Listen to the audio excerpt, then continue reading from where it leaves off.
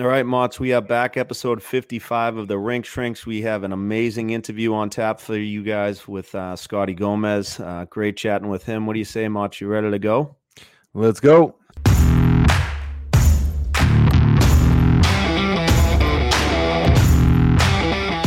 All right, Mott's.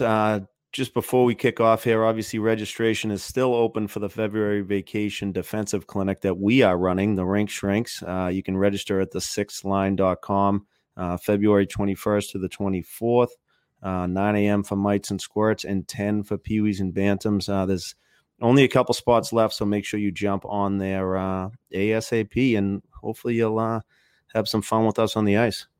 Yeah, it'll be great to get some kids out there, and BYU and I are on the same page with what we want to accomplish.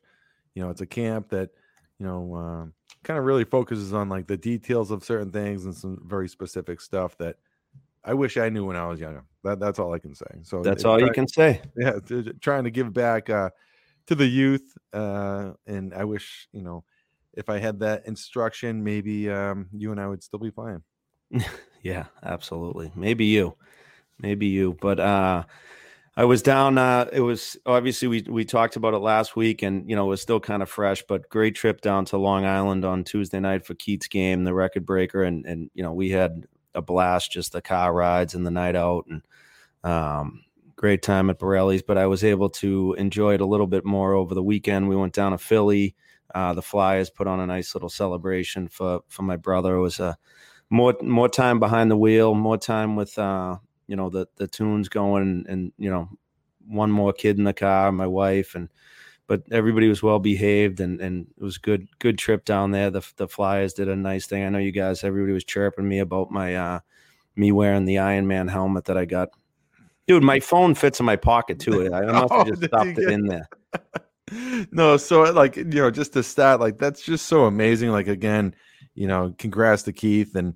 You and your family. It's just like such a cool accomplishment, and I'm glad that Philly did something at home and you're able to make it. Like we're on social there with like the road snacks and like just chatting it up, but it's just so special. To have a family member like that, a friend, a brother, accomplish like such a feat, and to be a part of it. And when I was watching the ceremony, I thought Philly did a very good job at like documenting his kind of path in his career.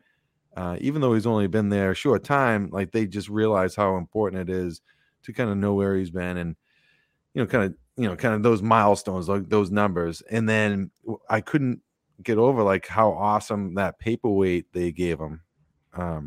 I don't know. It was like this legit paperweight. I was like, I'm watching. I'm like, are you kidding me? No, it was like a. What is that thing? It was a gold puck.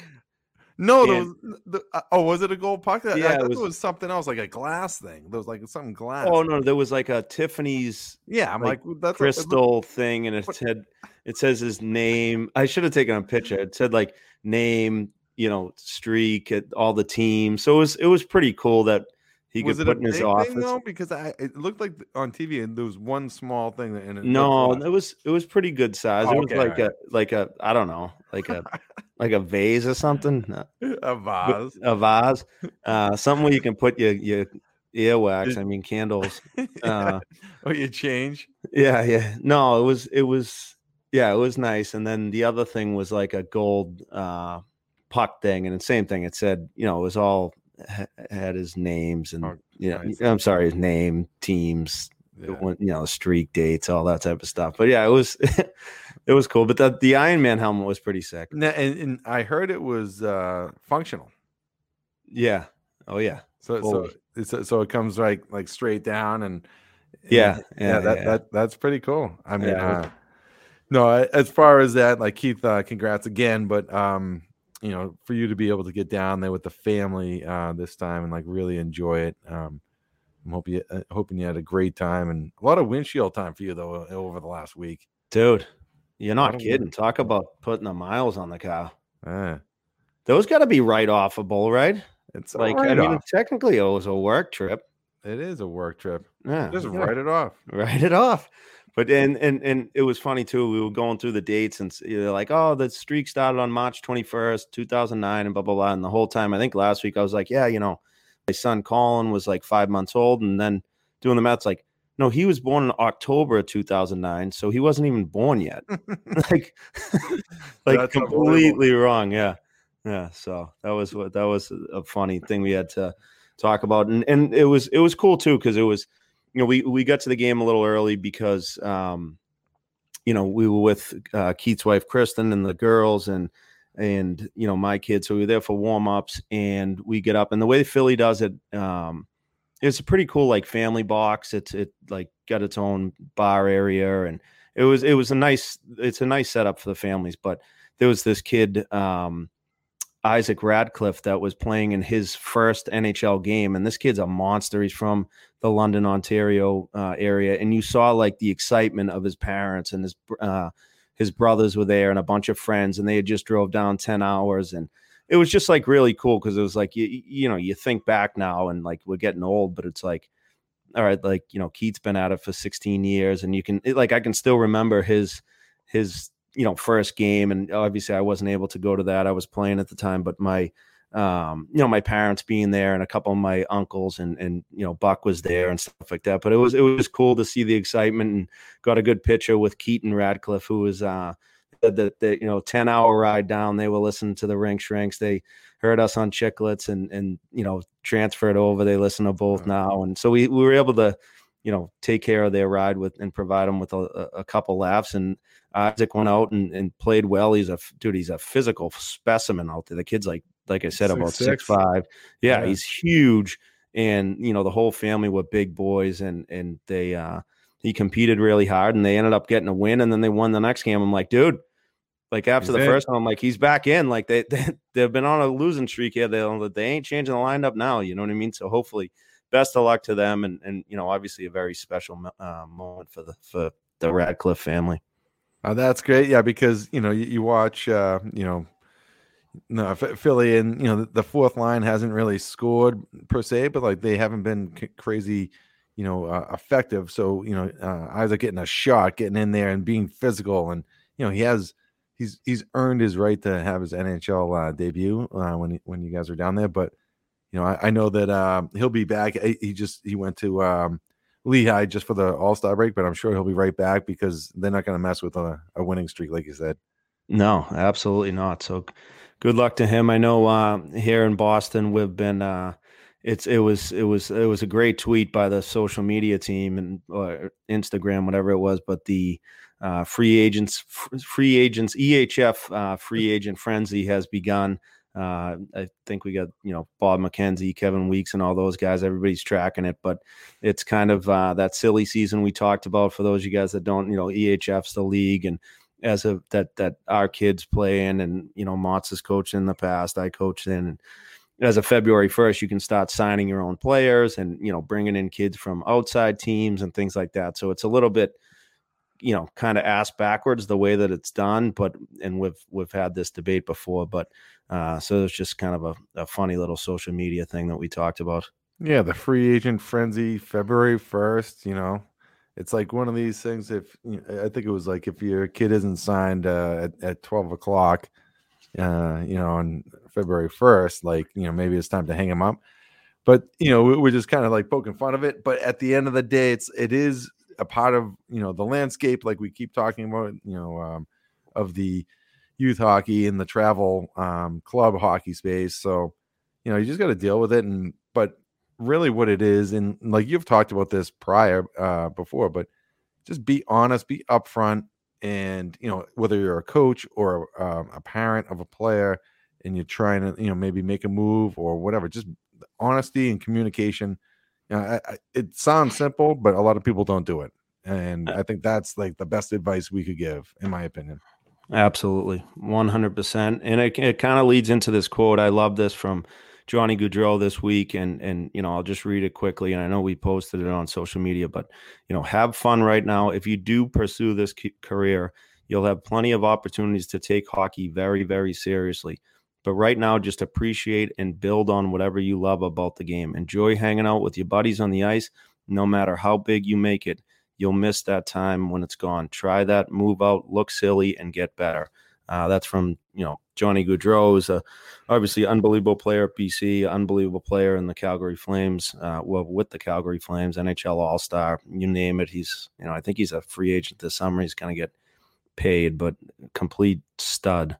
Yeah, such a great guy too. Like Johnny Hockey, Johnny Ham and Cheese.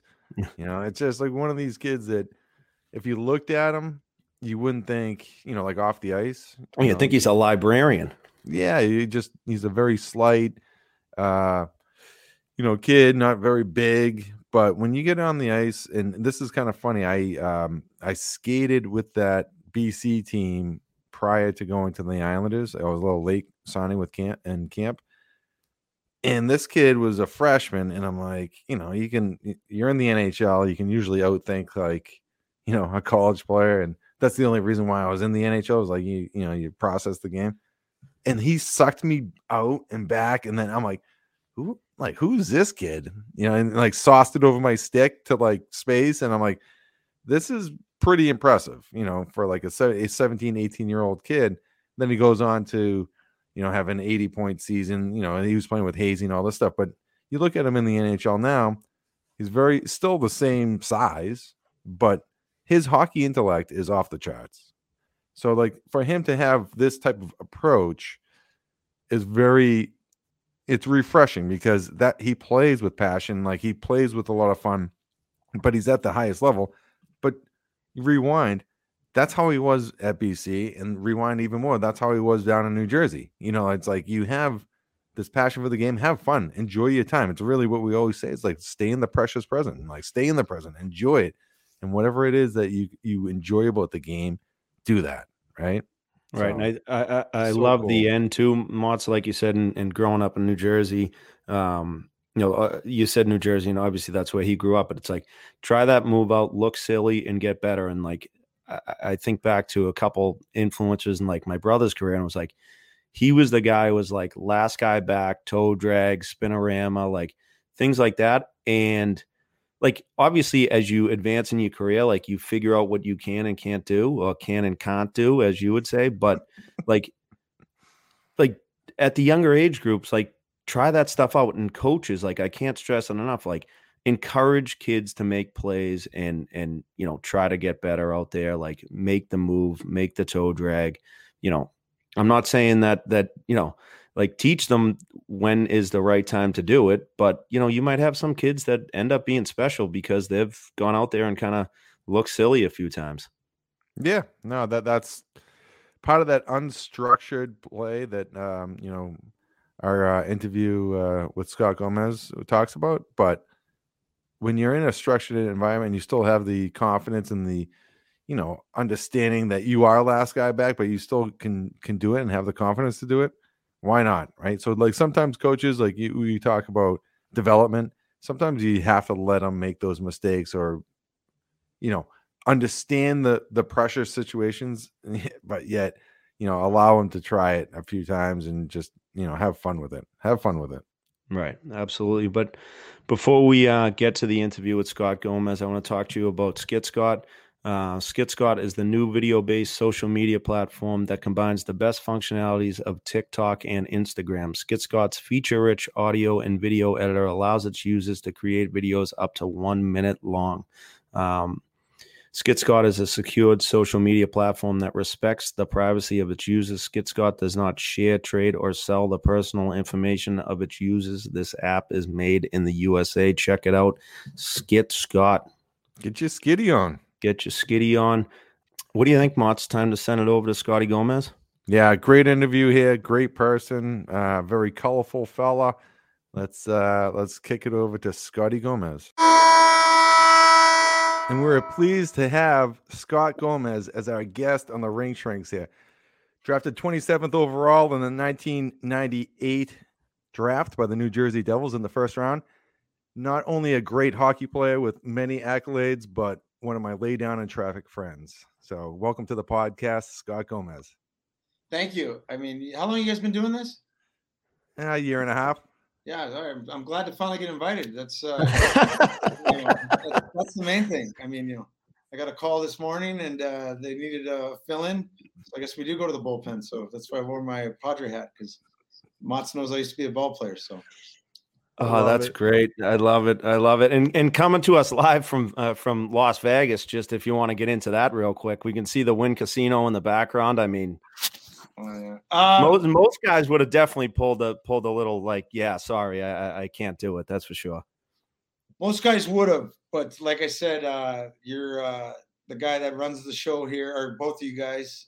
There's certain human beings you can't say no to, and it's been a while since me and Mats talked, but there are certain brotherhoods that you just I got the call, and I got to come through for my boy. Not that it's a big deal, but no, I could have been in I don't know where, Russia, and I'm still making the call from Mats. That's coming right from the heart. Appreciate it, dude. And as far as having my son, I just came from his game. I told him that you're coming on. He says to say hello, and can't wait to make the trip up to Alaska. Hey, waiting for Rydog. That's a great kid.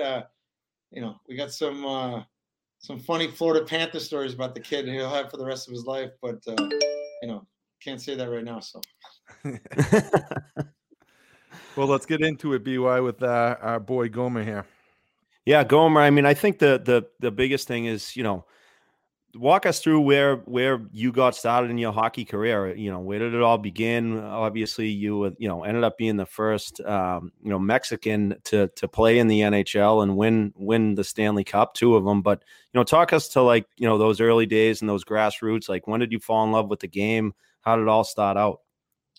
Well, if I wasn't on a Boston podcast with 2 assholes, it's usually Hispanic, but because I am Colombian too, so I don't want to get that. My mom, she's gonna watch this, so I gotta throw that in there. But no, I grew up in Anchorage, Alaska, and my dad, he's one of 9 immigrants stories, but my dad was born in the United States, and so he grew up in the San Diego area, and he was always a San Diego Gulls fan. Hockey. My dad loved hockey. It was just weird. He loved the sport, never played it.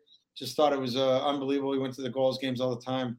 And when I was 4 years old, my dad took me to a college game, and the University of Anchorage, Alaska was huge back then. I was 4. I wanted to, I saw it once. I wanted to try it. My dad got me a pair of skates. Back then, kids that were still trying out or wanted the Boys and Girls Club provided hockey gear.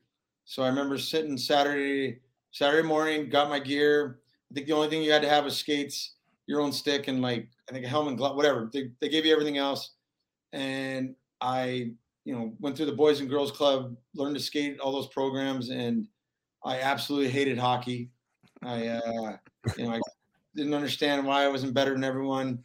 And my dad was working outside, out of town as a construction worker. And I remember telling my mom that I don't want to do this. All the kids make fun of me because I'm Mexican. So, I had to put some hot sauce on the taco, which they didn't, but because all of us were learning how to skate. But my mom said right away, "You're done. You can quit." And my dad didn't let me. And when I was probably about 17 or 18, I remember driving in the car because my dad gave me the old Gomez's don't quit. We fight to the end by all the BS our dads gave us. And I remember thanking my dad. I said, "Hey, thank you. I really bought into what you said to me that day, Dad." And it looked, we'll get into that, but college was the goal. And and my dad just looked at me and was like, "Did you really believe that?" He's like, "I bought you a brand new pair of skates, and there's no way that money was going to go to waste. We're going to play no matter what for that year." So obviously I got a little better, and just grew to love it like all of us. And but yeah, so because of a brand new pair of skates is why I'm on your guys' podcast right now. That's amazing. Carlos is the man, iron worker at heart. Just making sure that his kid is able to get out there and stick with it because of that. And I think that was a good investment, though. Those I'd say so. Yeah. You ask him now, yeah. I mean, but like I said, we all grew up. You guys are the same way. We grew up. Well, different maybe for you guys because growing up in Boston, but up in Alaska, I mean, there was no NHL. I mean, you got maybe a couple games a week, if that, or whatever. But so our goal was college. I mean, to make our NHL was college hockey. To have your parents not pay for an education, that was the whole goal. And it's hard for like all our Canadian friends and everyone to think that that's just kind of the way we were raised. And yeah, it worked out. I didn't go to college, but the hockey goal was never, it wasn't pro. It was, hey, you're going to get an education. That's the most important thing. And, people have a hard time with me still, especially now the way it is. It's way different where parents will come up to you and ask you like, should my kid go college, major, junior? And they're just shocked when I say, why wouldn't you go to college? I mean, you're getting an education, you get to live on your own. It's just a feel. I mean, that's the way it should be. And I remember being at the World Juniors with Mott's, and we're hearing college stories. Like these guys actually live by themselves, or we're living with families, and we got rules. And I mean, yeah. So I still think that, and I'll still say it. Hey, if a kid's going to last even a year or two, college is the way to go. I mean, there's a lot more, and we all know it. There's a lot more just on the ice. It's off the ice, and we're all immature at that age. But I still think college gets you more prepared for what's going to happen outside of it. Yeah, that's actually pretty cool because, like, you were on the other side of it, and I'm pretty biased because I experienced it. Bry's biased because what we experienced. But I don't know. My brother played major junior, so it seemed to work out for both of these guys. Yeah. Well, but it's not that. I mean, and here we are sitting in our basements doing a podcast. Yeah. But it was just different, and and people forget that I didn't go to major junior till I was 17. I was already graduated high school. I didn't have to get off the bus at 4 a.m. and go to school. I mean, there was a plan to it. All right, we're going to do this. Here it is. And it was different back then with the draft and college and all that. But still, this day, I mean, I think my 4th or 5th year, it was Scott Niedermayer was like, you need to get over the fact you didn't play college hockey. Like, get over it. You're in the NHL, so that's always bugged me. That's great. Well, can you take us back a little bit to growing up in Alaska and Anchorage? And, we talk a lot about being a multi-sport athlete and, some of the sports that you played, like whether it be just like pickup in the backyard, down the street, or organized. And I know that you're an athlete, and I know some of these answers that are going to be coming out, but I want our listeners to hear. Well, I thought I was an athlete because I was the best kid in the neighborhood at everything, and until I went to junior high, and then I got to meet all the other kids, and that's when I understood that I don't have a career in the NFL. I will not have a career in the NBA, and baseball maybe, but our season was so short. But no, growing up in Alaska was a lot of people still to this day don't understand. It was so diverse. There was in Anchorage, Alaska, it's a melting pot. It started with the military back in World War II, the earthquake in '64, and then the pipeline. So growing up in hockey, it was never. I don't want to say it was a white man sport because it wasn't that where we grew up. It was, hey, we idolized the Seawolves, the college guys. I got fortunate because every school or every park has a rink, and it's hard for kids to understand that. So there's ice outside. I grew up on the east side of town, and East 20th. It had the best ice in town, and everyone didn't understand that. And the guy that ran the municipality lived in the neighborhood. So that's why our rink got zammed every day, because we've all been out there shoveled. So yeah, I mean, it's hard for kids to realize maybe this day and age where we'd be at the rink for 5-6 hours, and it was never, and maybe that's a kudos to my parents, but it was never work. It was never pressure. It was they, and same with you guys. We were different. We were those weirdos. In school that teachers didn't understand. I mean, I had teachers telling my parents, like, your kid is weird. Like, when my parents are like, what's he doing? Is he taking his pants off in school, or what's going on? And the teachers are like, all this kid talks about is hockey. Yeah. That's all he talks about. Every school project, everything has to relate around hockey. And it wasn't pros, just, hey, I wasn't a scholar or anything by needs, but at the end of the day, I mean, pretty good kids. Hey, we learned from hockey. You learn not how to get in trouble. You learn which kids to hang around with, which kids had goals, which kids were driven. And that's one thing I think, skating outside and being with other kids, you really got a sense for that and a pride for that. Was that like unstructured play, like that, pickup hockey, playing outside? Did you think that had a big impact on your career? Because that's something, we talk about all the time, is there's just way too much structure and pressure to win, and kids aren't just going. And Boston's kind of one of those places where it's difficult because the weather's so crazy. It can be 50 degrees one day and then it's -10 the next day, and the backyard rinks and stuff aren't as, it sure as hell is in Alaska. But I guess that, there's so much structure today. And we talked to Mike Greer about it a while ago, and that was one of his things. He's like, there's just way too much structure and pressure to win at such a young age. Well, I mean, I don't think there's pressure to win because I don't have kids, but everyone I know that has kids, and you guys, it's like everyone gets a ribbon or anything. Like there's no, this guy's in first place, this in second. As we grew up, that's your motivation. I'm going to be better than that guy. So growing up outside, skating all the time, I mean, yeah, hey, sticks get placed, everyone in the middle, throw the sticks out, and it's just games. And, you're a kid, you're playing against older kids. You're learning, you're just what it's providing, the confidence level, you're getting better. So now that I'm playing against high school kids or junior high kids and I'm in elementary and I'm doing better than them on the outside rink, imagine the confidence I have now when I go with the kids that are my age, that maybe, hey, maybe some of the kids had more money. Maybe they didn't go out and skate. They had more, I think we kind of had that blue collar, like, hey, you skate outside. This is you know what to do when it's minus. You're skating. People don't realize. That's why I always laugh when people, when we watch the NFL or whoever watches it and they're warming up and guys are cold and the steam's coming out and people are asking like, how cold is it? And it's like, those guys are hot right now. Like once you start going, people don't realize it doesn't matter the weather. It's and that's one thing I think Alaska provided was, hey, the ice is right there. There, if you want to go out there, you're out there all the time, and that's how we got better. And yeah, there's 100% why I got better than everyone else is because I spent the majority, out there more than anyone. But it was never practice to me. It was same as you guys. It was fun. Yeah. Boy, we got addicted to it at an early age where, it's hard to explain to parents like that. But also right where the rink was, there's ball fields right there where in the summer, we're not even thinking about hockey. It's home run derby. It's a different ego now. There's guys playing right field. I ain't playing right field. I'm shortstop, pitcher, catcher.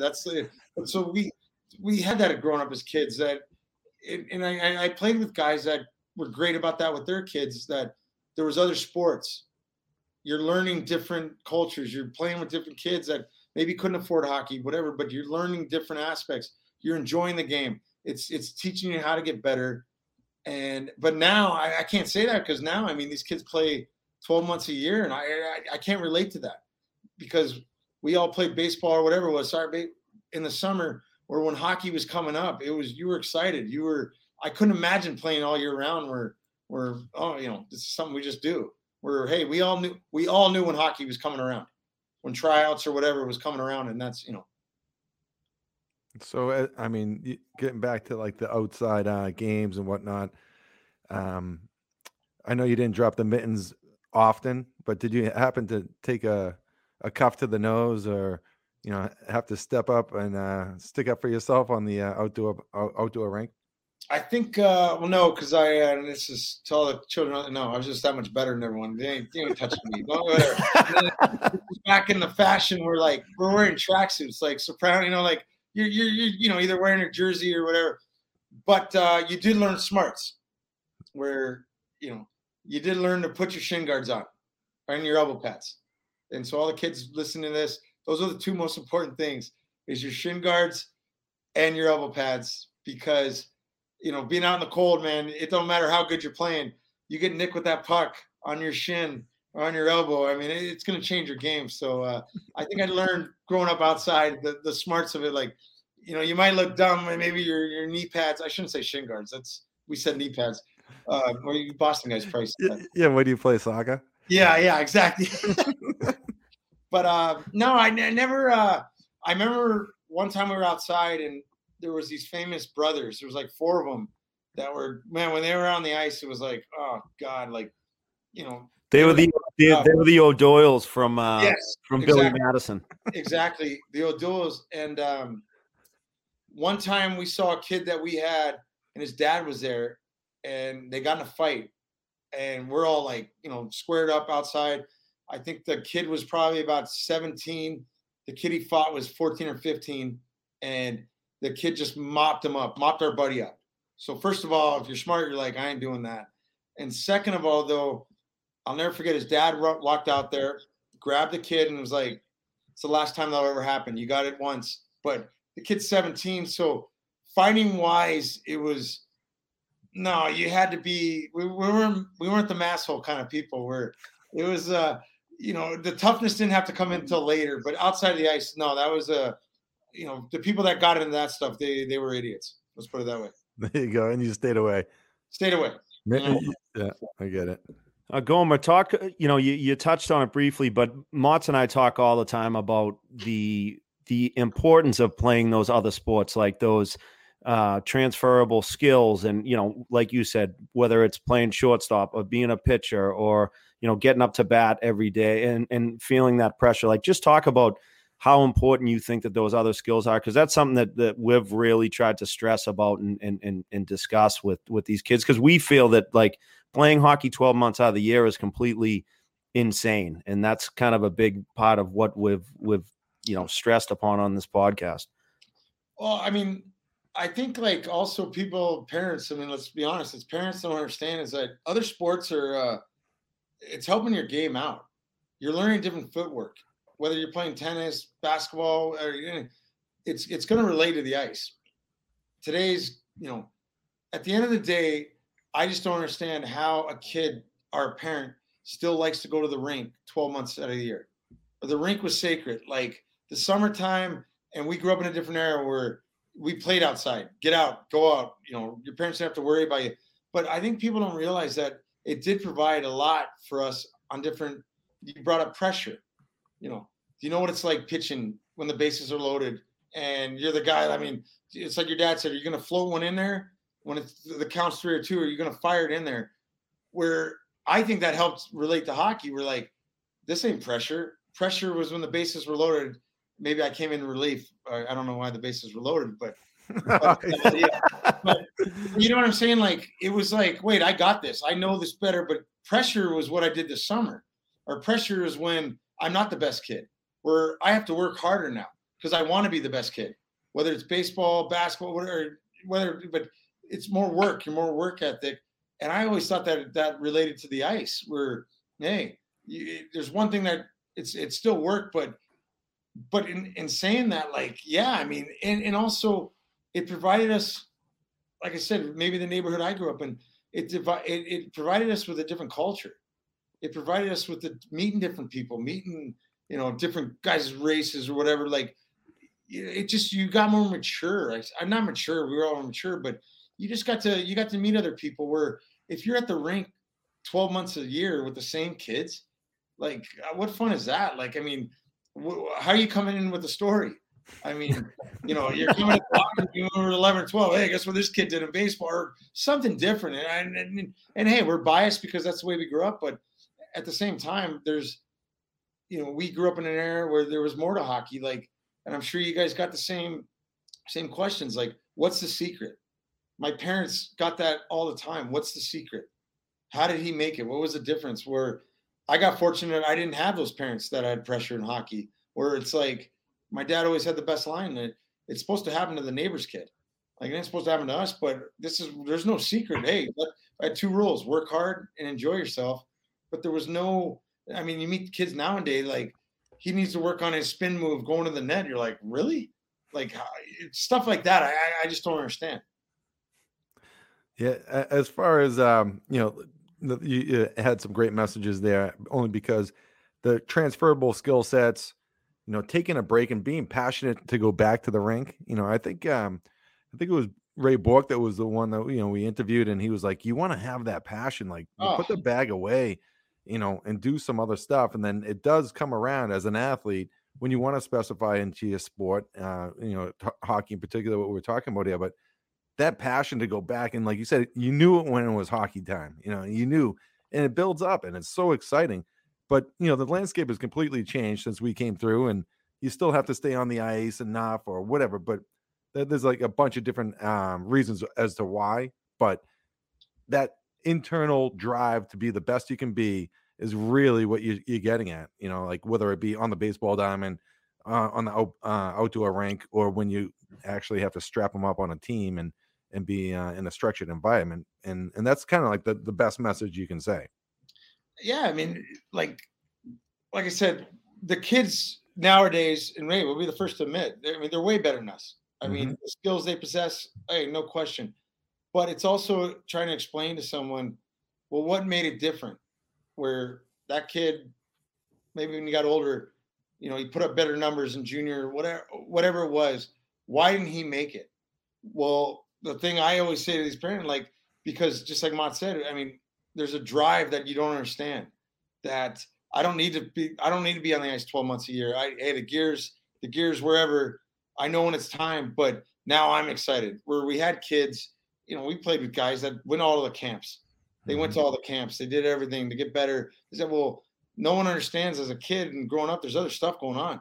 I mean, girls come into play, or this day and age, boys or whatever.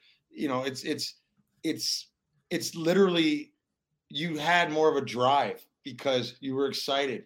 It's so hard to explain to parents that way. Like, you couldn't wait to get back. Hockey. Oh, well, your skills are this kid, he might be better because he was on the ice. It's not like we weren't doing street hockey or working on our game. It's just we didn't go to the rink. We needed that break. But when it was time, you bet, our guys our age, hey, yeah, I was way more excited. And not only that, I was way more excited to prove how much better I am than you. And you've been on the ice all summer, where I've actually been. I hit a couple home runs this year. I did it. My batting average was 420. How'd you know that? Well, I kept it, but yeah. I was gonna say challenge. Yeah, I mean, I was gonna say 300, but I'm like, wait, at that age you should be hitting 400. But yeah, I think that plays on. And too bad there isn't a study of what it's really like, because the main thing I think we grew up with kids, and maybe they're all different, but you did see the kid that got burned out, because whether it was pressure from his parents, whether he's not improving, whether he's not doing whatever, or when the season started, we were just getting on the ice. Now we're working on stuff. It's exciting to us. Or I haven't been there all summer working on my backhand. No, I'm going to do that. I'm going to work on my backhand when I'm with 4 other guys on the ice, not just with some skill core. I mean, they all got them now, but there's a lot of that I like I said, I just don't understand it. All right, guys, we want to take a quick break here from the interview with Scott Gomez and talk about TSR Hockey. TSR Hockey, at this point, hopefully everybody's setting up their backyard rinks with the cold weather we've got here, especially in New England. If you're still in the market, our friends at TSR have 3 different size rink kits you can choose from. And if you don't need the whole kit, they have individual liners and brackets. There's nothing worse than when your line has got a little slit in it or something like that. You talk about wasting water. They also have the Bauer Rec skates, the Whistler skates, and are almost sold out, but have plenty of expedition skates for ODR season. Log on to tsrhockey.com and check those guys out. We appreciate it. Cross Country Mortgage. If you own a home and haven't looked into refinancing in a while, have a quick chat with our friend Chris Devon and see if it makes sense for you. Many people don't understand the impact that a refinance can have on their monthly savings or overall wealth. Devo may be able to help you save on a monthly basis so you can put more money into savings or other projects. Check him out at chrisdevon.com, and he and the team at Cross Country can let you know if they can save you some dough. Cross Country Mortgage, LLC, NMLS, number 47305. And now back to Scotty Gomez. Oh, that's great. That's it. Just, the message throughout, there was so many just good little points there that I love, and you see it in kids' faces. Like I coach, teams, and there's kids. It's like, you question, do they even want to be here? You know what I mean? Like, are they that into it? Which to me, as a 12-year-old, 13-year-old, like, it's like, no, this is when this kid should be like so fired up to come to the rink and excited. And if he's not that into it, or like, yeah, he's good, but he's burnt out already. Like, what's it going to be like when you're 18 years old and it really matters, right? I mean, yeah, I mean, it's a great point. And like, I tell parents when they, the greatest thing you can do is, and obviously your work schedule, who knows, but the greatest thing you do is drop your kid off at the rink. You don't have to watch practice. Even when my dad had to watch practice, he's reading the paper. He's not watching, like you had some of those parents that were like, well, yeah, whether you like it or not, it's still pressure on the kid.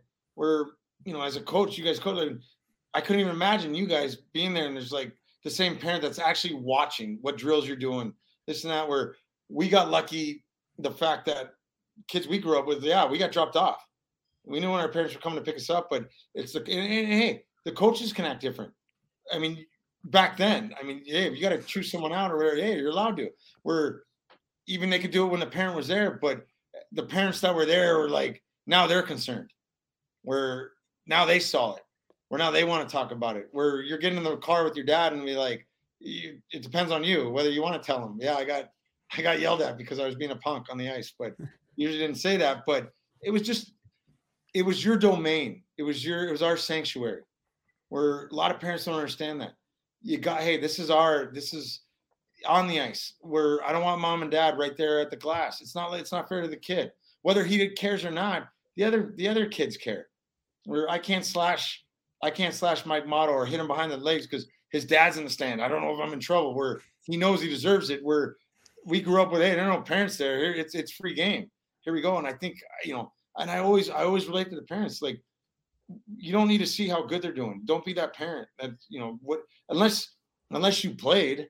And even then, I mean, and it's hard for parents to hear the level we all got to.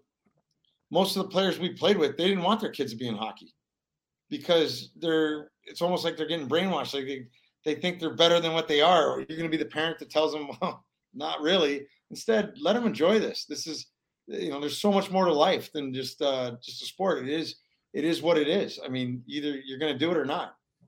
Yeah, the old helicopter parent. Yeah. So, as far as like that decision, I just want to keep us moving here. But that decision when you had to make to go to junior, I know that you were extremely interested in Colorado College, right? Well, there was 5 schools: BU, BC, Michigan, Wisconsin, and Colorado College, but not UNH. Not UNH. So, they were one of those schools you had to act like we're like, oh yeah, well, I haven't seen them in the top 10 since I've been 6. But they won better than Alaska, though. They won a national championship ever, but no, our teams, and that's what people don't realize. The reason why we were successful as Alaskans were in 90, I think it was 89. The class that came into Alaska was world class, and in saying that, we lost to Lake Superior State twice in the semifinals, and they had Doug Wade, Brian Ralston, Jimmy Dowd. So anyway, and we beat BC. I say we because we're still Alaska. Yeah, you're part of the team. Yeah, we beat BC. And that was in the first round, best 2 out of 3, swept BC. But then later on in life, I think those guys had probably more on their mind with some gambling shit gambling stuff. So, but for us to beat BC, give you that point, being a kid that grew up, we're like, hey, that's hockey's powerhouse, where the Seawolves beat them. And in saying that, we got to see that for 4 years, that class that was there. Best hockey we could ever see. And all those guys, a lot of those guys, even before that, they stayed in Alaska. Those are the guys that coached us. Those are the guys we got coached from. Where nowadays, I have so many friends that have so much hockey knowledge that could do so much. They don't want to deal with it because of the parents. And how do you get the kid to be a pro? Not saying, wait, junior, you ask. I was supposed to go to the USHL. They messed up with my rights and everything. And before you knew it, I had to make a decision where the team I was supposed to go to, guy liars, was supposed to go to Omaha. That's all my dream because all the guys I idolized, Brian Swanson, all those guys, they went there. Anyway, the next best thing is the BC JHL. And the only reason why I went to Surrey was because I could go to school in the States. And, you make a lot of jokes with this pre-September 11th, so I crossed the border every day to go to school. Me being Latin, people like whatever. But also in saying that, my billets and coaches, they grew up with Major Junior. So they grew up with, it was kind of getting brainwashed in me. It was kind of getting like, hey, this is, and so when my parents would come visit, which was once a year or whatever, it wasn't like, you could, drive from Alaska, but when they came, they kind of got my dad, they took him to a couple of Major Junior games, and they were like, that kid right there is going to make $1 million next year. And Scott's way better than him. So it was kind of back in the era where if he stays and goes to college, he's got to wait another year for the draft. Who knows what happens? It was just, that's what happened. And I ended up going to Tri-Cities, and everyone thought I got paid money. I wish that was the case, but I went to the worst team in the WHL, and that was my draft year. And that just shows you how much we didn't know about the WHL, because my rights were owned by Spokane. They had the Memorial Cup. Ty Jones, Mott's played with him. One of my best friends. He was a first rounder. Things may have been different, but that just proved the point. We didn't know what the hell. I didn't know what Major Junior was. When we grew up, Major Junior was the kids that couldn't do well in school, which I was a C student. I wasn't like I was an A student, but yeah, college, and that's what happened. It just, that's and probably the greatest thing about me going to Tri-Cities was I got hurt my 4th game in the year. I only played 40 games. It was my draft year. I was rated in the top 5, and I went down all the way. And the greatest thing that happened was I got drafted by the Devils. So instead of me being one of those picks that you're looked upon to fix the organization right away, I mean, Mott's was there. I got put in a situation where I'm with the big boys. We're going for a Stanley Cup, and there's that's the reason why I lasted so long. That's amazing. Was there any whether it was in juniors or younger, were there any really impactful coaches that, I know you touched on it briefly, but guys that you can remember that just, kind of got it and just helped you get to where you ended up, and obviously being a draft pick and things like that? Definitely. When I was 11 years old, my second year of Pee-wees. So the year before, it'd be like us playing Pee-wees, and we're on there's 2 teams, but we're separated. Great competition when we play each other. But when teams went outside, when whoever won the state got to go outside, they'd get smoked. We'd get smoked by the lower 48. That's what we call it, lower 48 teams. We'd get smoked. So they did it with an older group. They did it with my age group, where they put the best kids together. They put the best kids together, and we beat every team in Alaska by how many goals, whatever.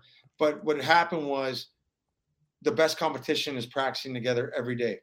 Our coach, Scott McLeod, he gets credit. The reason why there's 2 coaches basically in Alaska there were so many, but Scott McLeod, because he had us since we were like 11 till we were 16. I left one of the years to go to the better team, but he also had me and Ty Jones, where a lot of people, and we talk with the coach all the time, where when you have the 2 better kids and you can treat them like dirt, guess where the other kids fall in?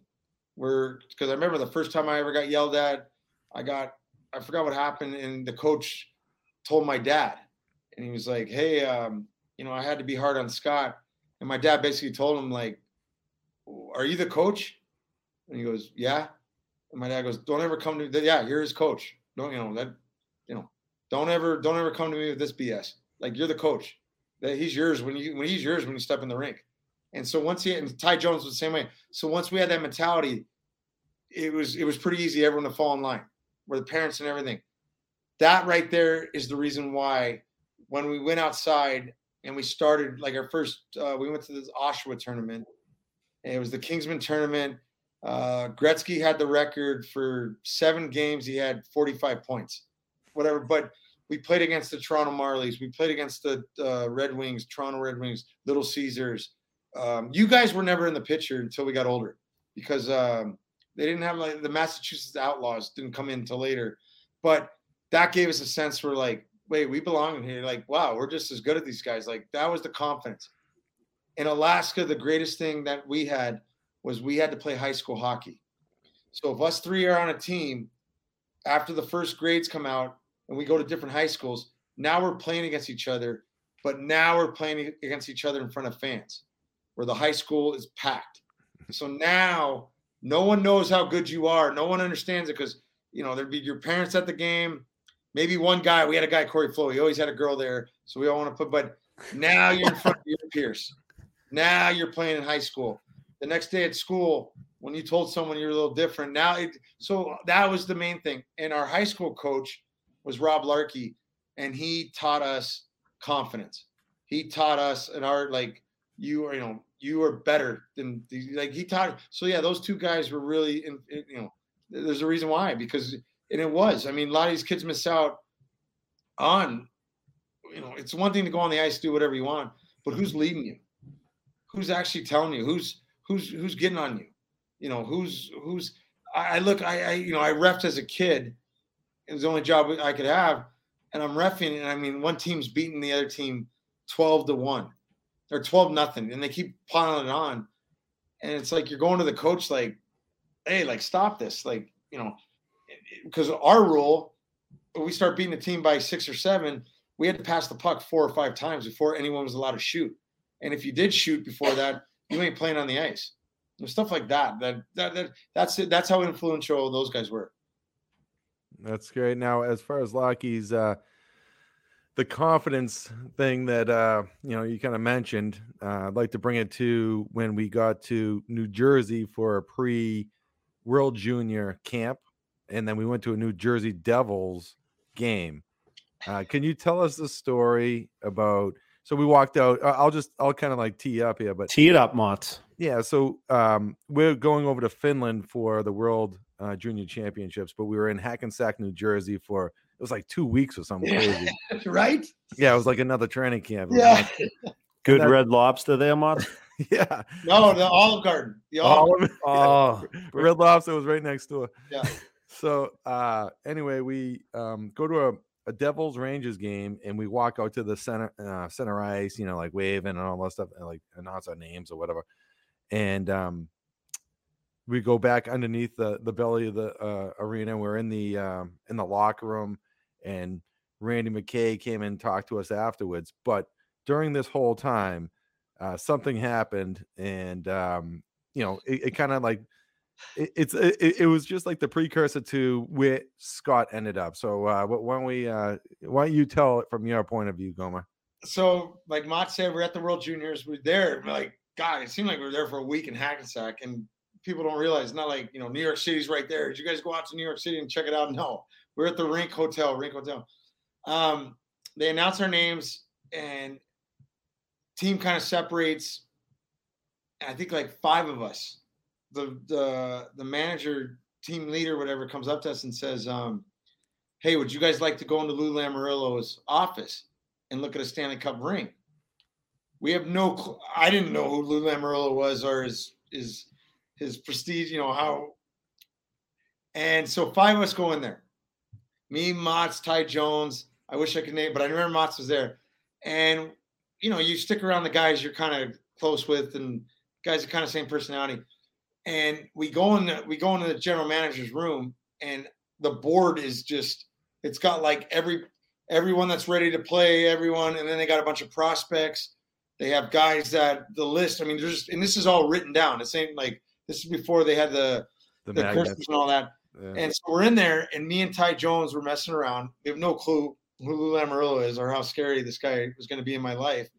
But me, Motts, and Jonesy are right there. And they had a list of guys who's coming next. And I remember I told Ty and Motts, I go, I'm going to put my name in there. And they're obviously it's a dare. Oh, you won't do it. Of course, yeah, you won't. Guys, because I talked a big game. Me and Jonesy are I'm just saying it, joking around. And now we're with Motts, and he's at a different level. You won't do it, kid. You won't do it. Yeah, do it. Now Motts is calling me out. And I'm well, what could happen? So I write my name, Gomez, under the prospects that are coming up.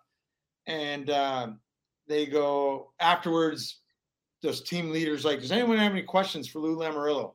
And he knows how scary this guy is. He knows from USA Hockey, his rep and everything. And I think Mats was like, yeah, he's got a question. And I'm like, yeah, I got a question. I'm like, why is my name so low on this list? I'm way better than all these guys. And the team leader and everything, me, Mats, and Jones are laughing. And like, but I mean, that is like, if you think about it now, and if I would have known this is Lou Lamoriello's office or his board, I wouldn't have done it.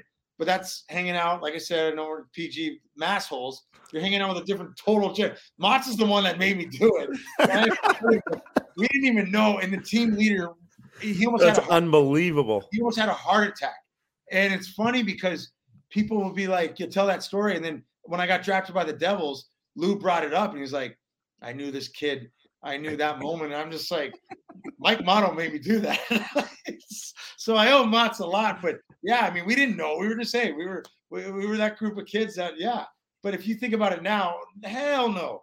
You ain't touching Lou. You don't touch anything. You're not even walking in that office. It was so prestige for us to take the time because the game was going on. Yeah, we just happened to be a separate group that got like right there. And yeah.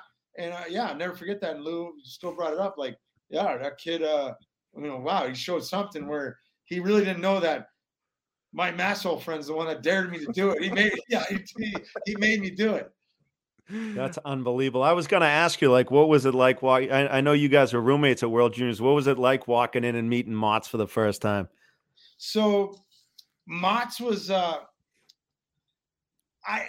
so we make the team and it's like anything. And that's people just, and I don't want to say it because I'd probably not be in that category, but good people find good people. Like it's just the way or whatever we related. And when you're on those teams and the national teams, you don't know anyone. But the whole point of it to get it out of is I hang out. I was fortunate because Ty Jones always made the teams, and we had but the best part about those things is you're meeting other kids. You're hearing how they grew up.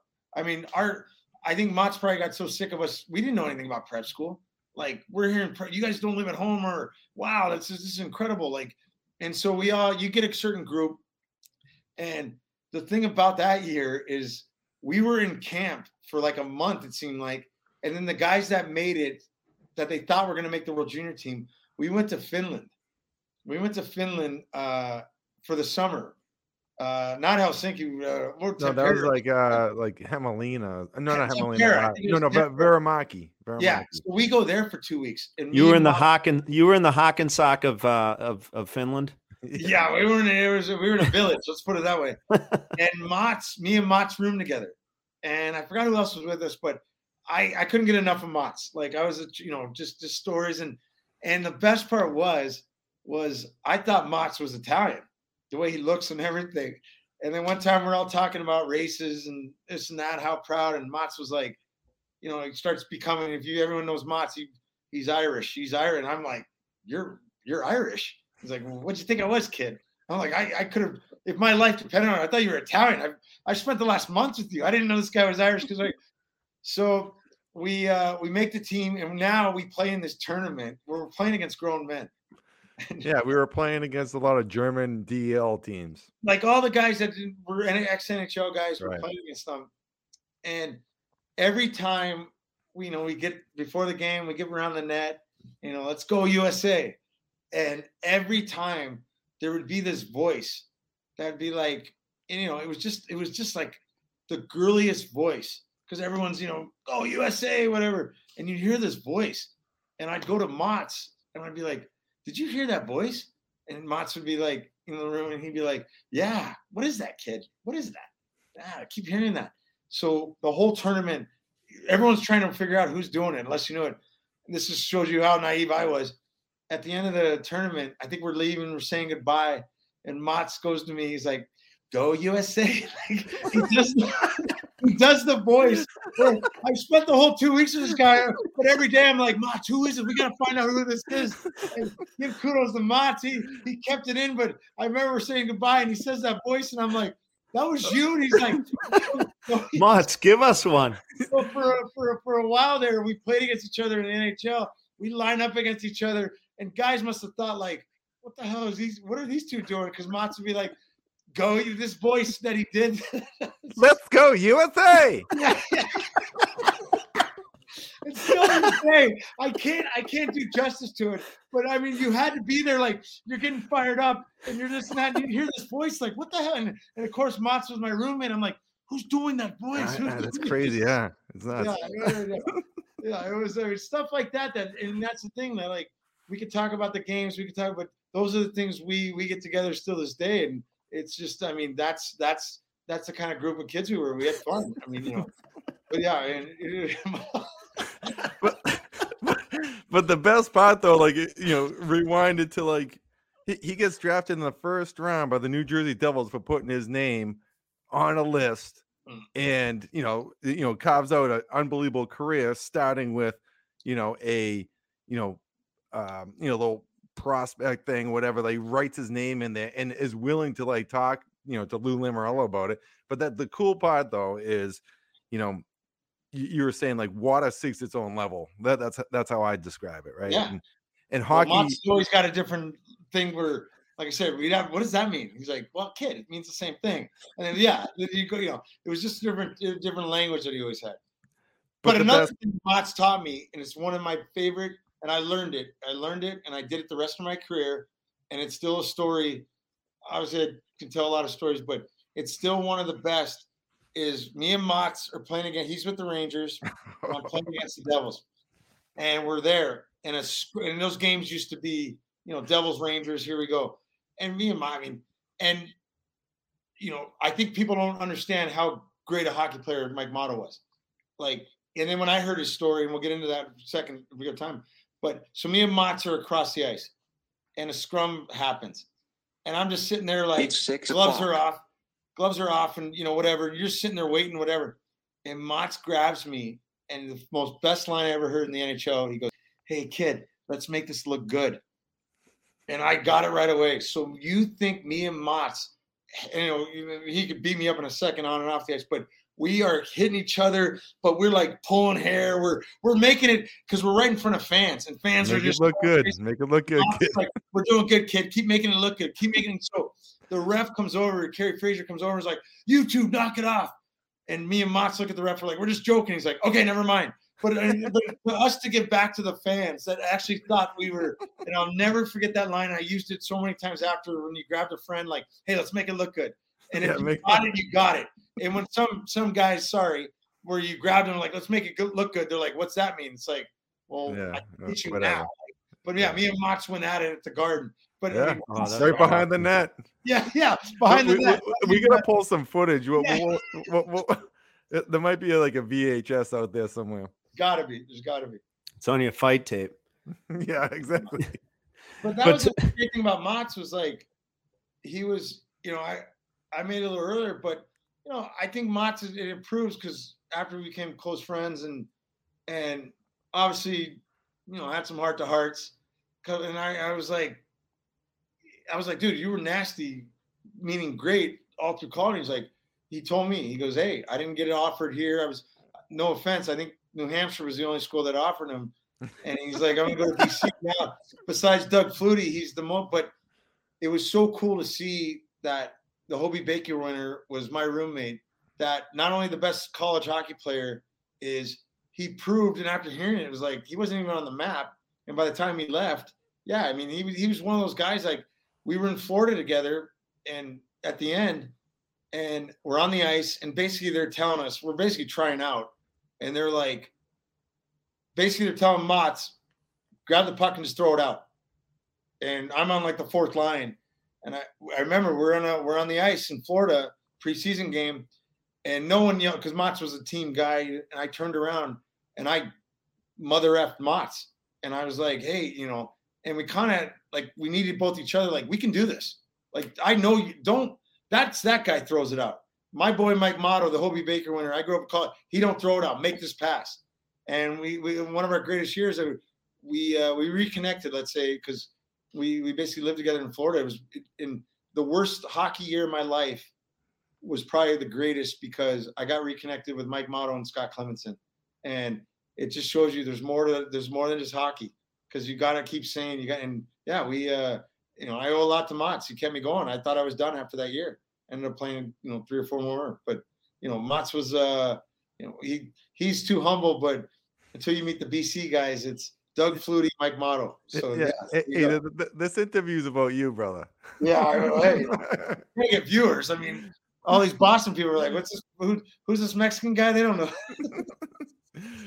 No, that's I appreciate the the feeling goes both ways, but like we had a great stretch there, facing adversity, like we want to get into your career and all this, but in the recap, it's you're the Calder winner as the rookie of the year, win a couple Stanley Cups, you have great success, all-star teams, and you're facing that adversity and you've pushed through it. And this is one of the things that I always was so proud of you for. You pushed through it because you didn't just quit, right? You didn't quit. And then you move on and played those couple extra years, 3 years that you are talking about, but you played 1,000 games. And I remember just taking the train down and, just being a fan of a friend. You started the game and it's, is in MSG, against the Rangers, playing for the Devils. And I remember recording it and I'm just so proud of a friend, but it's just a testament to you. Like you had some great success, but yet it would have been easy to just kind of pack it in. But that's going back to what Carlos, your dad, said. You just don't do that. Even though it was about the skates, there was a message behind it. But I wish I could take credit that I still had that, but people don't understand. Me and Motts are basically living together. The worst part of our day was being at the rink, but afterwards we'd go golf. We hung out. And I do remember you and Steve Valiquette were the two guys that I literally was like, hey, all right, if this is it, this is it. I can't do this. And you and Valley were basically, Gomer, you're so close to 1,000 games. You don't get it. You got to play in the league. Like, you have to do this, whatever. It gave me, and that night, I'll never forget. And Mats knows me, and Mats is the same. I didn't make it. I was more embarrassed. I was more scared that maybe I'm going to get booed because I'm playing. I came back to Jersey. I don't know. Now they're going to whatever. But I do remember afterwards where I saw the people that were there, and I never forget this. Bottom of my heart, Mike Motto was there. He took the train down. He came down. And it was like, I almost started, I think I had tears. No, they were fake tears. You said you were fake crying. Yeah, I was crying. I was crying with Motts, and people didn't understand that because I was going around. I didn't know Motts was in the corner, and then I see Motts. I break down because, and at the same time, there's a reason why I did it. I could have easily, but Motts was in my ear all the time. You got to do this. You got to do this. You got to do this. And the only thing I could give back, great friends, always be there for each other. But when Mike Motto got his jersey retired at BC, Motts didn't even tell us. I think it was Caulfield or someone called and like, hey, or someone got it. Maybe it was Courtney. Someone got a hold of us where I don't care what was on the schedule. Not that we have schedules, but I don't care. And me and Kristen Mayo, that was, hey, we are down there. And for me to pay Motts back, where he didn't know, I didn't even think we told him we were coming. And then just for us to we had a great night that night, but just for that moment, it was like, it was payback. And at the end of the day, whether you played whatever, but like I remember telling Motts, whoever comes in this building forever can't, they're not going to be able to say the name. I mean, unless you're not good at spelling. But I'm like, we're always going to see number 3, right? Number 3 or 6. Number 3, yeah. Number 3, and I was like, and then the best part about it being there, because I knew how special this guy was, but the best part was our buddy. He's like 10 years younger than us, and he idolizes Motts. We got to hear stories about Mike Motto, how the BC, because he's too humble. That was one of the greatest nights I could ever repay. And not that it mattered. I had to be there or not, but that was one thing. I didn't care what was on there. No, I can't. I'm going to Boston that night. We're going to go see my boy because he did that. He did that for me. And he showed me, and Motts is, he's a sentimental guy. No one knows this. But he took me in the corner and he showed me the video that, and I'm not like that guy. I'm really not. I'm more embarrassed. but because Mott's did that, that's when I just started crying. I was like, man, and we did have a fun night that night after the tears. Yeah. Well, it's amazing, but I think that one of the things that I always stress to the kids I coach and stuff is like the friendships and the memories and things like that you're gonna make. And a lot of people, like, and you've touched on it so much, have been, the message is like, oh, I want my kid to get a scholarship, I want my kid to play Division I hockey. It's like, no, you want to gain this life experience and have these lifelong friendships that you guys created, that you've had. You like, I just, when I think of you, I think of Jay Pandolfo as well, like another guy, like Boston guy. And it's like, if you didn't play hockey and your father didn't, make you go back on that ice, like you wouldn't have those friendships. And I think it's just so important. Like these, myself and Ryan Whitney and guys like that I grew up playing youth hockey with, that like, that's what it's all about to me. Like, forget about, if a guy plays in the NHL or anything like that. It was more like, it was our sanctuary, and we all know the day, because not that we're talking about Mott's, but this is important. Was I remember when Ken Danico retired, and he goes, the worst part about it, kid, is, and he held up a fake key, and he goes, I got to turn that in. And he goes, it'll never be the same. And you're like, what are you talking, until you go through that. These are guys that we all grew up with that know the pressure we're all going through. This is when we're kids too. This ain't just the NHL, whatever level. It's an everyday grind. It's a pressure. It's performing. But we're all going through the same thing. And once it's done, you're not hanging out with those people every day. Now you're going, you're going with other people that can't relate to you. And that's part of life. But it is special. Like you guys asked me, like, would I come on this? It's like, hey, when do I get to talk to you guys? Or when do I get to hang out? I mean, and I'll never forget, we were going to paintball. We're a last place team, but now we're going to have a team event to go to paintball. And guys are excited. And we're like, whatever. And Mott's just got sent down. And I found out, bang, I'm done with paintball. I go see Mott's. He's in the parking lot in his car. And he's just, I said, hey, what's up? And he goes, I just need a moment. And I said, take it, whatever. And 5 minutes later, he's like, hey, let's go meet up here. And we had a couple other buddies, and we met up. And I just didn't get it. I was like, hey, whatever. And he goes, I don't know if I'll ever be back or whatever, but I basically had to turn my key in. And that hit, we're like, wow, like it is true.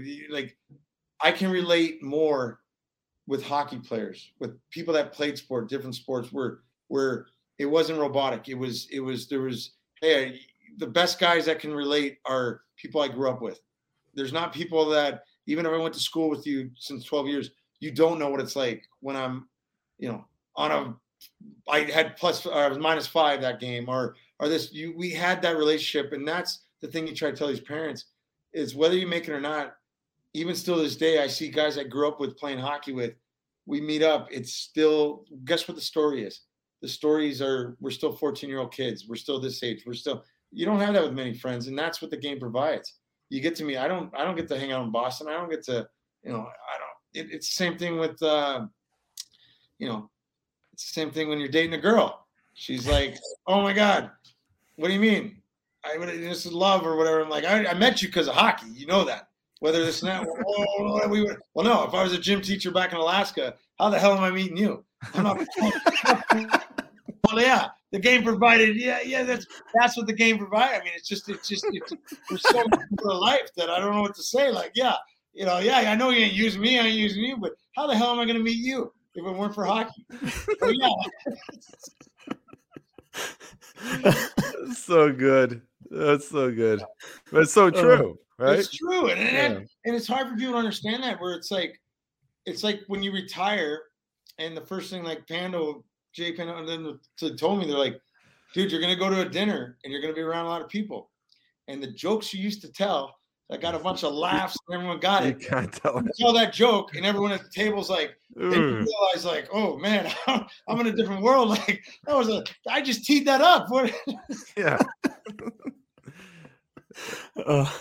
But as you know, to the point, it's a such a wonderful sport to like cultivate good relationships from youth level all the way through. And that's, I've been fortunate to meet so many great people. And obviously you're one of the top guys. And I'm so happy that you were able to come on, because I knew, we'd just be, talking garbage. But you have such like a great hockey mind, and you have great perspective, I'm saying. But like, I was just happy that you're able to hop on. I mean, the thing is like, you guys, what Matt's told me right away, he's like, hey, this is more of this kind of, it's more, and you can adapt to anything. That's what the game taught us. I'm not going to come out here and tell you guys where, but if this is for the parents, it's like, hey, this is, it doesn't, don't ask us if you don't want to hear it. But at the same time, we still were that age. There's nothing like getting chewed out by the coach. There's nothing like that. That's a life lesson. That's where today and age, you can't do that, and that's fine. That's fine. But don't put us in a situation where don't ask us the question if you don't want to hear the answer. And that's the problem. That's the problem with parents these days. And like I said, they'll ask me to talk at U.S. camps or whatever. And it's like, hey, I'm going to say the truth. Because why? This is the way. This is the way we grew up. I go on your guys' podcast. I mean, if you're watching this, it's like, man, you can tell those guys are buddies. Those guys are, there's a genuine love for that. And we all say that's what the game, no matter what sport it was, we got to meet. That's what it provides. And look at us. We're in our 40s now. I mean, we die to go back and do what we did, but this is what we got. And hey, we know a lot of guys that don't have this. Right. They don't have the brotherhood that hockey or any sport had provided. And I think that's important as we get older and stuff. Oh, absolutely. Gomer, I want to touch on two final things, and we've taken enough time, but you getting back, and like, how did you because we're going to have to talk about your playing career another time, and which we'll do, but you coming back and coaching and like relating to the guys, like how did you did 2 years with the Islanders, like how did you like that? I liked it. I mean, you're back, but it's back to the grind, right? Still on the low totem pole. And I think maybe the difference where it's like anything, and I think me and Mats have always talked about it, right? I had my time. I'm done. There's no, I don't want credit. I'm good. I maybe at a bar or something, give me some credit if I tell a story. But when it comes, give me a laugh. Yeah, when it comes on the ice, well, I can get that no matter what. That's I don't need help from you guys with that. But going back, and I talked to Mats. I mean, he was almost like a therapist where, it's not about us. It's about what's the object. It's to make these guys better. It's not coming from me. I don't need the credit. If I helped you out, I don't need to, you tell me whatever. That's the thing. And the whole point was, it is different. You're not, hey, that's your guys' room. That's your sanctuary. But the only thing I can provide is, this is what happens. This is to help you out. I don't need video. I don't need 100 hours of video. I just can show you on the ice. And that was the coolest thing, was like, hey, your body angle, your angle's right here. Think about this. I can easily show you on video, but now we're on the ice. Think of that. A guy's going to roll off this way. But if you stand this way, now you're trapped. Why don't you just go this way? Now you're back. It's like little stuff like that I learned. Everything. And the thing was, it was everything I learned, I'm giving you back to you. I didn't come up with this. This is coming from guys that, like Adam Oates. Yeah. And I thought that was the coolest thing, was like to give back and whether you listen or not, hey, and the whole point is we all got motivated. We all got motivated by something different. And don't forget, Claude Lemieux taught me the best. Teams that win, there's not 20 choir boys in there. Everyone's different. That's why I had success with the Devils. Mats knows my personality since kids. I've never changed. Hey, I can't sit there in the room and think of hockey. I can do whatever. But when we step on that ice, yeah, I'm just, I'll, quote unquote, I'll kill anything to go, make myself successful. But at the same time, to be back and realize that everyone's different. It's like the greatest leaders, the greatest, school teachers. One of my greatest mentors was my English teacher. I can't even speak the language, but he saw something. He kept on, like, you want to work for them. But we're all different. We all get ready different. And I think as coaching, I think even coaches, you guys, what motivates a kid? And when you get to that level, is it money? Is it women? Is it whatever? Hey, that's our job to find out. Because at the end of the day, as long as you can say, if a guy's making $2 million, my job, hey, I want you to make $4 million. I'm not here for, to keep you right here in the, we need for the salary cap. No, as long as you know that my job is, I want you to make this, because why? That means you're getting better at hockey. That's the whole point. I think a lot of people get away from that, where, and for someone to come back and say that, hey, you helped me out, you did that, you said this to me, hey, because we all had that, and it's just paying it back. Yeah, I think that's important, and you did it at the highest level. That's what we try to do at the youth level, and you try to get the most out of every kid and give them as much as they can process. But some kids take to it better than others. And that's like in school. It's like in school. Like, I mean, being a teacher, right? Yeah. Like, I mean, okay. Like, I remember one time the gym teacher was going to give me a B. And I'm like, are you a backyard loser in gym class? No. It's because I forgot to like change twice, whatever. And I got marked off. And hey, man, I got to go home to Carlos Gomez, where I know I got to have an A in gym just because it evens out. Because math and science, I'm getting a low C. And I remember telling the teacher, I'm like, hey, no. I'm like, Miss Dalfit, I will never, ever not change again, whatever. But I'm like, hey, you got to give me something. This is the one class that I get to be the guy. Because the rest of the classes, I'm no guy that I ain't asking a question. I ain't does that. Where, yeah. So, and she understood that. She's like, you're right. And I'm like, hey, I'm not a bad kid. I'm not doing this and that. But, hey, she understood. She saw in me. I promise you now, I will not. I get it now. But come on. And for my confidence level, how I B, what are you talking about? I get picked first every time. Like, I'm going to be math and science. I'm getting picked last. Gym, and gym, we only get so long. I think after sophomore year, gym's done. Yeah. That's so great. One quick story that I would like to share was, he talked about coming up for the ceremony and the whatnot, but he came up with the same crew for a charity cross ice game. So it was a tournament. It was at Bavis. It was lockout year, and I had just got my skate sharpener, and like I sharpened him. I sharpened his skates like awful, and then he had to get them sharpened again. No. The story is, Matt, hey kid, why don't you come up to Boston? This and that. We got it. And it was a great cause, great people. Yeah, cut for Cody. So I'm like, I remember that. It's one of my boys that I'm like, and I think I was retired. I think I just retired. I said, Mott's, like, I don't want to go. Or like, yeah, I'll do it for you, but do I got to play? And Mott's goes, yeah, we need you to play this and that. Kid, dude, if you score 7 goals in the game, who cares? No one's going to care. So I'm thinking that. I'm like, oh. So a couple of our buddies, the crew comes up. This guy told me he was great at hockey. The guy can't even skate. But so now we're out the night before at Crew's house. A couple Chardonnays, kids have been mixed in. And now I got all these Boston guys. And the bet is like, the guy that can't play hockey, guarantee he'll have a hat trick tomorrow. And the guy's like, how am I going to do that? I'm like, dude, I'm going to skate it up. I'm just going to lay it up to you. You're going to score. It's easy. Motts didn't tell me that, like, it was actually legit hockey players there. Like, we didn't even make it out of the first round. So I don't know how much the money was, where I'm like this and that, where I had to like explain right away to the guys I bet. I'm like, hey, he lied. Like, I thought I was going to have the puck the whole time. There was actually hockey players there. Yeah. And that's, But Mott's, I was running Bavis at the time. I remember. That. Yeah. I was running Bavis. I remember another part of that story, Gomer, someone that I put on your team, won't be named, but he was beaver tailing and, like looking for the puck from you. Oh, he was. And Gomer's line was, hey, kid, I got over 700 of these in the league. Just go to the net and put your stick down. The only thing, and I do get bugged by it, and I was like that as a kid. And I learned that from Dean Larson, the best, where when you can, this is for all the kids out there, and I still explain it. Do not be the guy that's, hey, I'm open. Hey, I'm open, right? So at this stage of my life, I did have about 500 of them, where I had to go to the guy, and I'm like, hey, who's Hey? He's like, looked at me, and I'm like, is there a guy named out here, Hey? Like, quit. He's like, hey. Hey, and I had to tell him, I'm like, for the puck, just stand there. I'll get you the puck.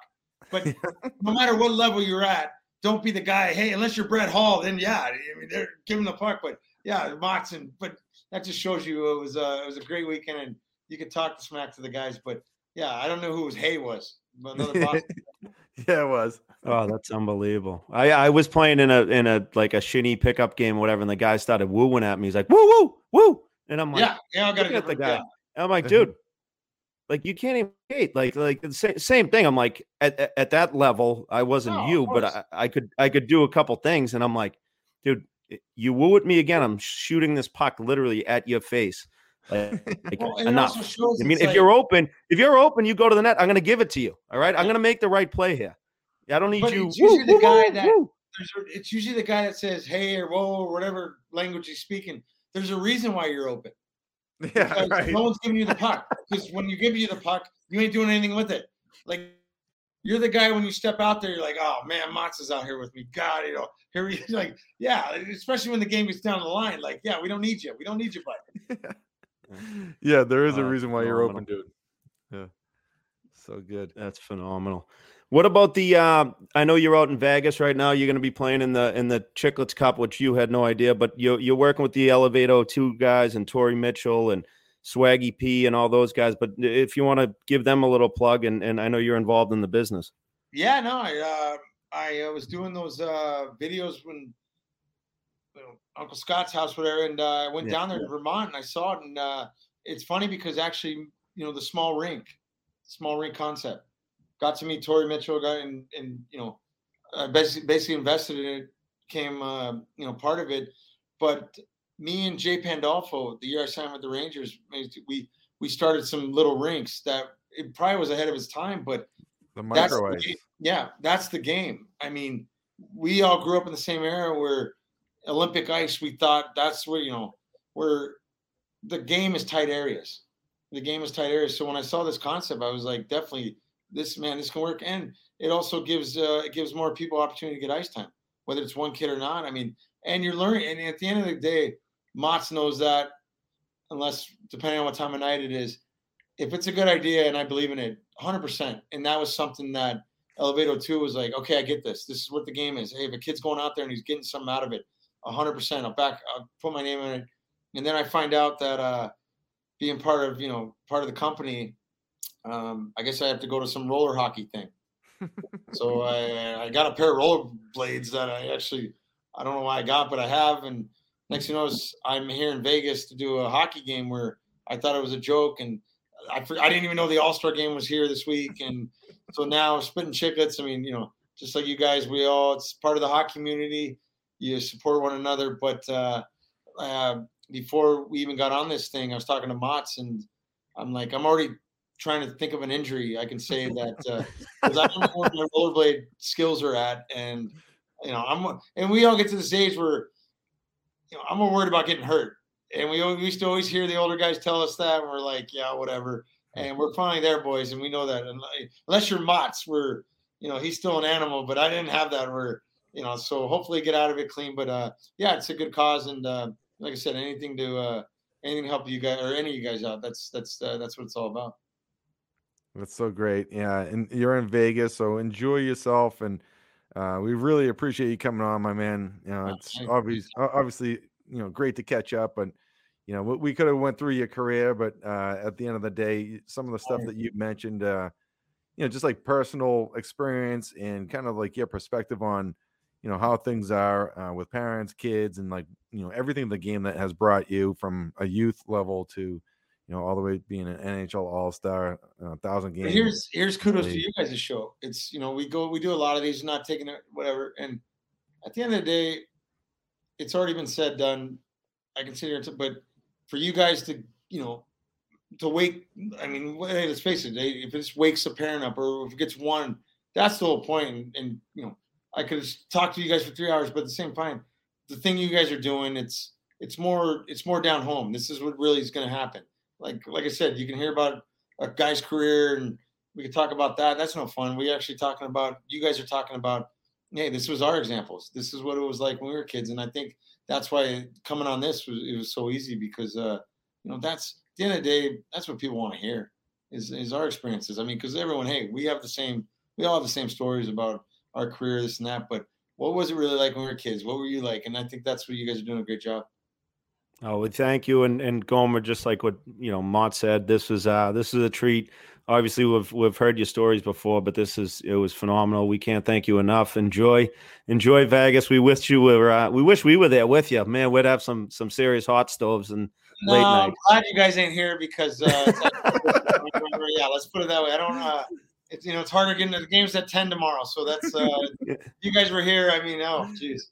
Yeah, yeah, we're not light on the tab either. No. And the only thing I did learn, and I still, it's very important because I saw it in Florida, where I do know how to pour a Guinness. There we go. You know how to when someone's not pouring it. It's such. Mike Motto taught me in Florida, and at first the bartender thought he was being rude, and by the time we left, she was like, "I can't thank you enough," because after he taught her, she was giving me compliments. And then what's the bar in Boston that Mr. Dooley's? Mr. Dooley's. Yeah. And then you realize now when it's almost when you order a Guinness, I'm a judgmental guy because one of my close friends is I know exactly how it's supposed to be poured, and take pride in it. You just go to the barkeep and take pride. Hey, make it look good. Make it look good. Oh no, but in a Guinness, you don't make it look good with Mott's because I know exactly what it's look good. Like you got to put some love into it. Yeah. The thing should be flowing down or up. I don't know what it's, but yeah, that's cascading. Yep, exactly. All right, my man. Well, we won't hold you any longer, but love you, brother, and enjoy Vegas. And thanks again, bud. All right, man. Love you too, bud. See you guys. Thanks, Gomer. That interview was brought to you by Franklin Street Hockey, the official ball and street hockey partner of the National Hockey League. Head to franklinsports.com and stock up on NHL fan gear for the NHL game this weekend. We also have some exciting news to be on the lookout for this February 9th, which is Wednesday. We are teaming up with our friends at Franklin for a special giveaway. Be sure to follow both of us on Instagram at The Rink Shrinks and at Franklin Street Hockey for your chance to enter and win. For over 28 years, the Kelleher Corbett Group has been a trusted advisor to individuals, families, businesses, and nonprofit organizations. They provide clients with the scope, scale, and oversight of a global financial services firm, coupled with the independence, objectivity, and service capabilities of a boutique advisory and consulting firm. Give them a call at 781-681-4949 or visit their website at morganstanley.com/the Kelleher Corbett Group. Mott's hilarious story that I found out from my brother over the weekend. So Jack Corbett, who obviously we appreciate, him and the team at Kelleher Corbett. Obviously, Keith's been with them from the get-go of his career, but he had a driver when he was in Phoenix that his name was Jack, and also he had Jack Corbett. So there was two Jacks in his phone, and he texted Jack and the driver and was like, "Hey, just a heads up, Kristen's coming in tonight at 9:00, like during the game. So would you mind picking her up, bringing her to the rink, and yada yada yada." So Jack, who he thinks is his driver, texts him back like, "Yeah, no problem." And so Keith's playing in the game. He's getting texts from Jack Corbett, and he's like, "Hey, I'm at Logan. Like, where's Kristen?" So Keith gets his phone afterwards, and meanwhile he's getting phone calls from text from Chris like, "Hey, Jack's not here." So she's at the airport in Phoenix, and Jack Corbett, who talk about a guy that you can trust with your money. The guy's he thinks Keith's his errand boy going to pick him up at his wife up at the airport.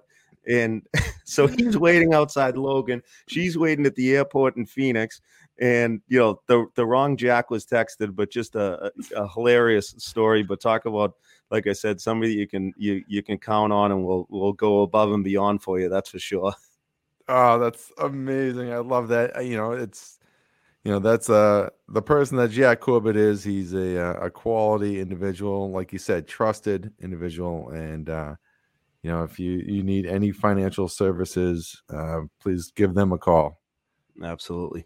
Mats, you had some big news here, obviously. What's your take on, TB12 officially retiring from the National Football League? I mean, I'll start first. I mean, talk about our life. I mean, what was it, 22 years? So, I mean, God, I was in high school at the time when they won their first Super Bowl, and we've been pretty spoiled here. It was amazing to see the hate of him not saying anything about the Boston fans online and yada, yada, yada. It's like this guy has spoiled us and given us so much through our life. Like, I remember going to the old Foxborough Stadium and sitting on those nasty cold bleachers and like when they stunk.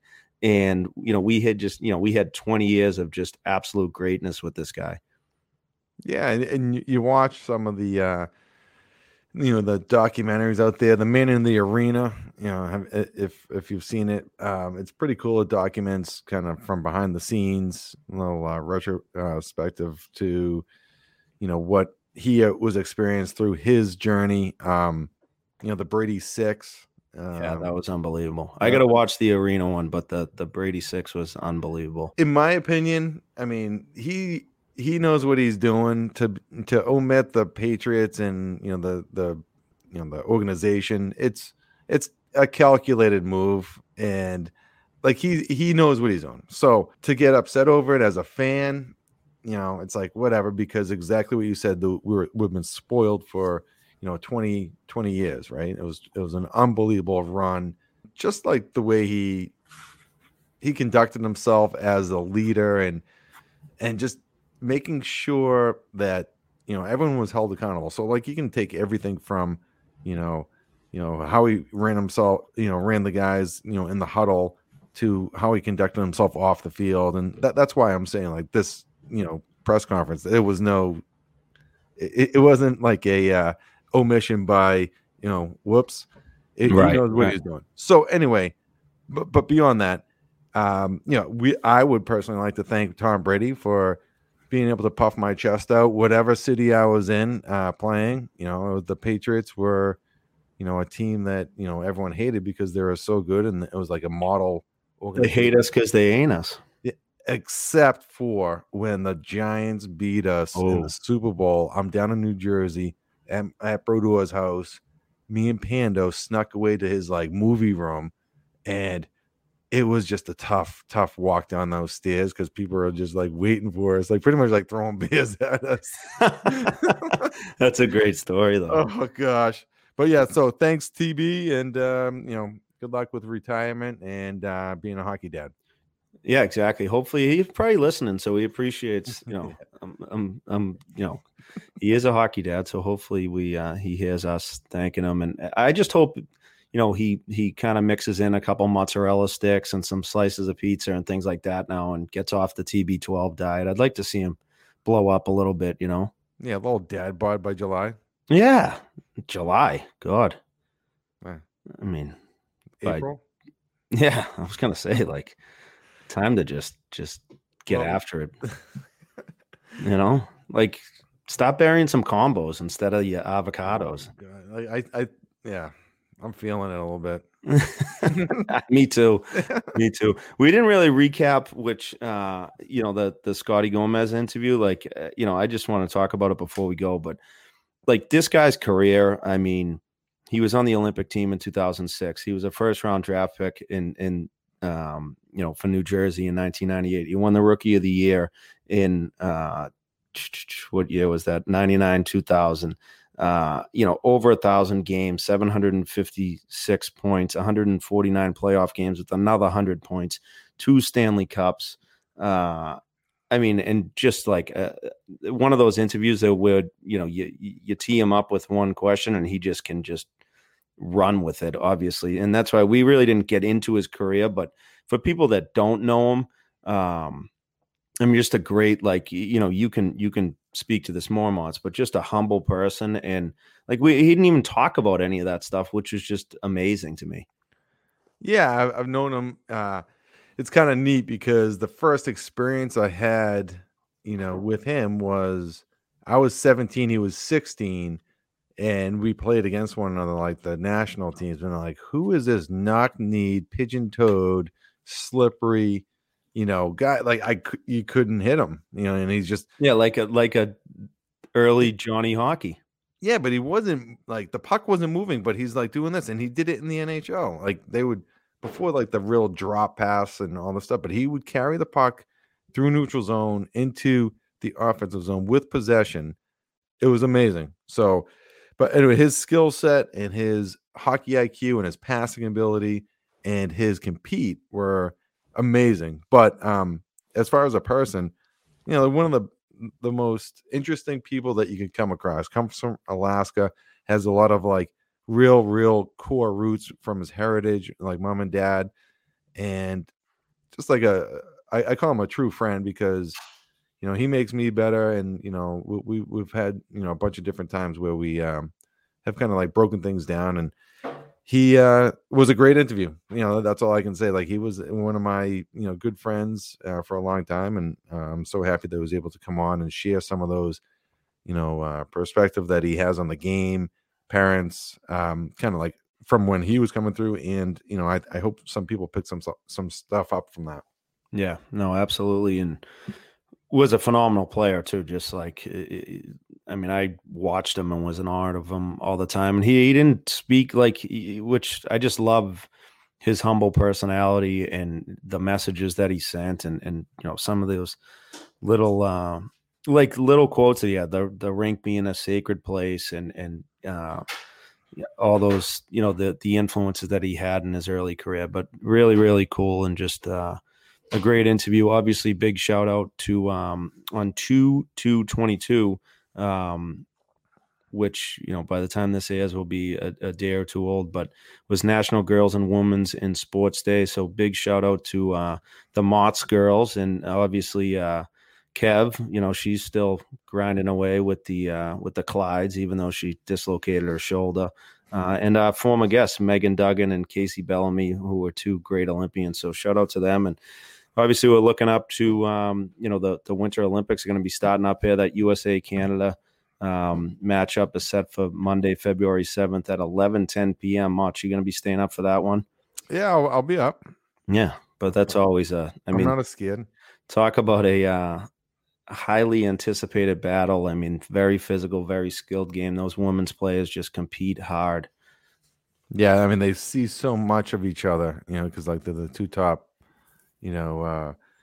teams in the world, but when it comes down to it, we talked to Jack Wallace about certain they see this Canada a lot and in the sled hockey, but you start knowing tendencies, you start developing rivalries, you just almost have a hatred over the course of leading up to the Olympics, and it just really comes to a head, and you're getting everyone's best shift. And I think that's like why it's so good, on the women's side. And like they're so physical, even though they can't check, they take great angles and they separate people from pucks. So it's going to be unbelievable to watch them on February 7th. And I will be watching.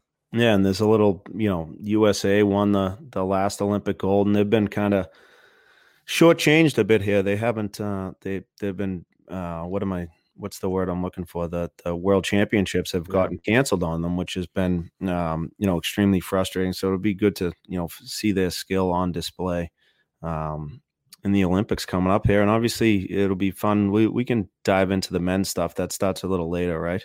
Yeah. So next week, we'll next week. We'll talk about that. It'll be cool to see the college guys and some of the former pros and stuff out there. So excited about the Olympics starting up. That'll be great. I saw some of the outfits. Some of the outfits online are a little mediocre. I don't know if I didn't see any baked potato shoes. I'm kind of disappointed. Oh, like how about that style? Yeah. I mean, like you sent me some stuff about golf shoes and whatnot, and like he totally pegged me. He totally pegged me. The FootJoy guys. Yes. Yeah. Oh, so great. Yeah, he sends me a link to like take a look at some golf shoes, and he's like, he circles the sandal golf spikes, and I'm like, you're not gonna believe this, but I do. I got some like Teva-esque golf shoes like 20 years ago. It's amazing. And the other ones were like I circled, like the ultimate dad, like newbies, like that you you rock and definitely like mow the lawn in, and I mean, probably wear to baseball games and around town and stuff like that. But the thing is, imagine if you could aerate your lawn while you mow. You might be onto something. Yeah. Actually, my father-in-law did get me for Christmas these aerating like strap-on shoe, like to strap your shoes on, so when you're walking around, you can aerate your lawn. I'm dead serious. Big shout out to Jeff Wilkinson Sr. Love you. The gift that keeps on giving. All right, I think that pretty much wraps it up. Once again, thank you to the sponsors. Make sure you check out the 6th Line if you want to jump in on the February vacation camp with us. And remember, listen to Scotty Gomez. Like that guy, he gets it. Yeah, great interview. I will always treasure his relationship from many levels, from on the ice to off the ice, but that more importantly off the ice. All right, Jersey, cue the rink shrink shuffle. That's a wrap.